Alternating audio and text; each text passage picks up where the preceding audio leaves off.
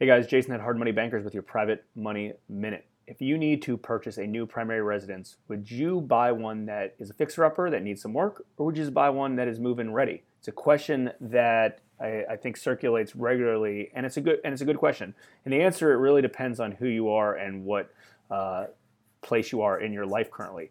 So, for instance, are you a handyman? Do you want to do some of this work yourself? Do you want to outsource the work to somebody else?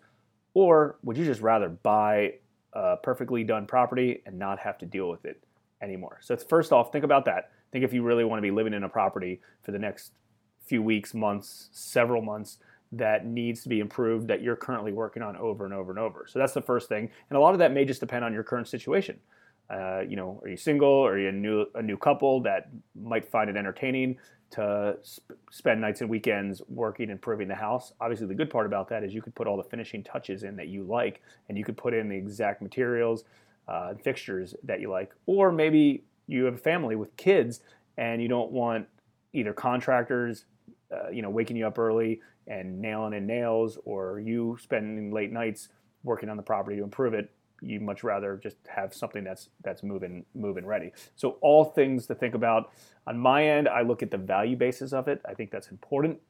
And the value basis will depend on what area you're in. And let me explain to you why. So for instance, if you're buying a property, a fully renovated house in an area that's 200 grand, a lot of those properties you may only be able to buy fixer upper at like 160 grand, right? That needs a bunch of work. So what's the point? Right? Why would I buy something for 160 if it needs, even 20 or 30 grand and I have some built-in equity? That's great. But to have that built-in equity, a few things has to happen. Number one, it's going to take time to improve it. And number two, it's going to take cash money out of your pocket to improve it. On the other side of it, you just buy it for 200 grand and finance the whole thing and not have to deal with anything else. Yeah, you may not have that built-in equity of a few $1,000, but guess what? You have your time and you have it. I always looked at it as I make investment decisions, and when I buy real estate and when I buy any type of asset, I want to make sure I get it at a discount, and I want to make sure it's a good bang for my buck. On my primary residence, it's someplace I'm living, someplace I cherish, family is going to be there. I want to make sure it works perfectly for them. So just things to think about. Again, there's no right or wrong, but when you are buying a primary residence, think about it. I think a lot of people are attracted to the thought of getting a fixer-upper, having a fixer-upper, improving it, having some built-in equity. And if that's the case, and you truly can buy it at a big enough discount that you can turn it into an investment, great.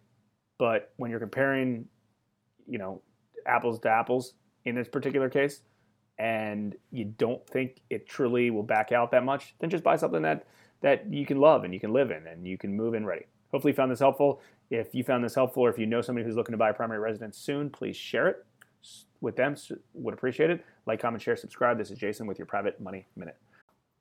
Hey guys, Jason at Hard Money Bankers with your Private Money Minute. Let's talk a little bit about one clause you can put in your contracts to make them stronger and ultimately get a property under contract. Obviously, if there's contingencies and stuff in a contract, if you're dealing with a seller or an MLS or a bank, it's tough, especially when they know that they're an investor. They don't want you to have any contingencies there. So one thing that we found really, really useful over the last few years is we'll write the contract as cash. But we'll put an addendum clause that says the buyer has the right to switch to financing and get financing, private financing on this particular project if they wish. Now, psychologically in the seller's mind, it still looks like it's a cash transaction, which it technically is still a cash transaction. But with that addendum, it gives the buyer the ability to switch it to financing.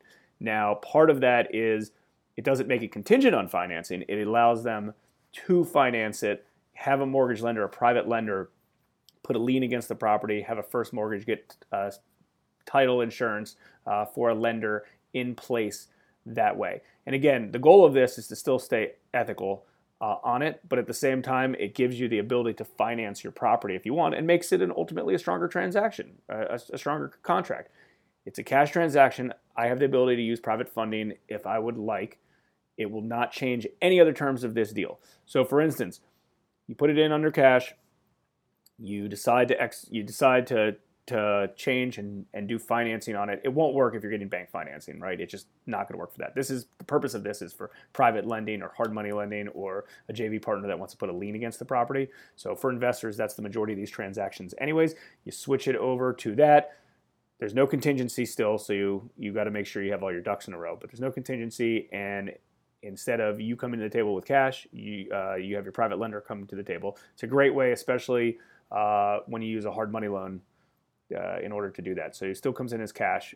The important part is be transparent. Make sure they know that addendum's in there, and you'll be fine. Any questions related to that? Feel free to reach out. I can't say that that's the case on every transaction, but we've done that on some transactions and it's worked out great. If you know anyone that could utilize that, share this video with them and tell them to watch it all the way through. Like, comment, share, subscribe if you found value to this. Thanks, guys.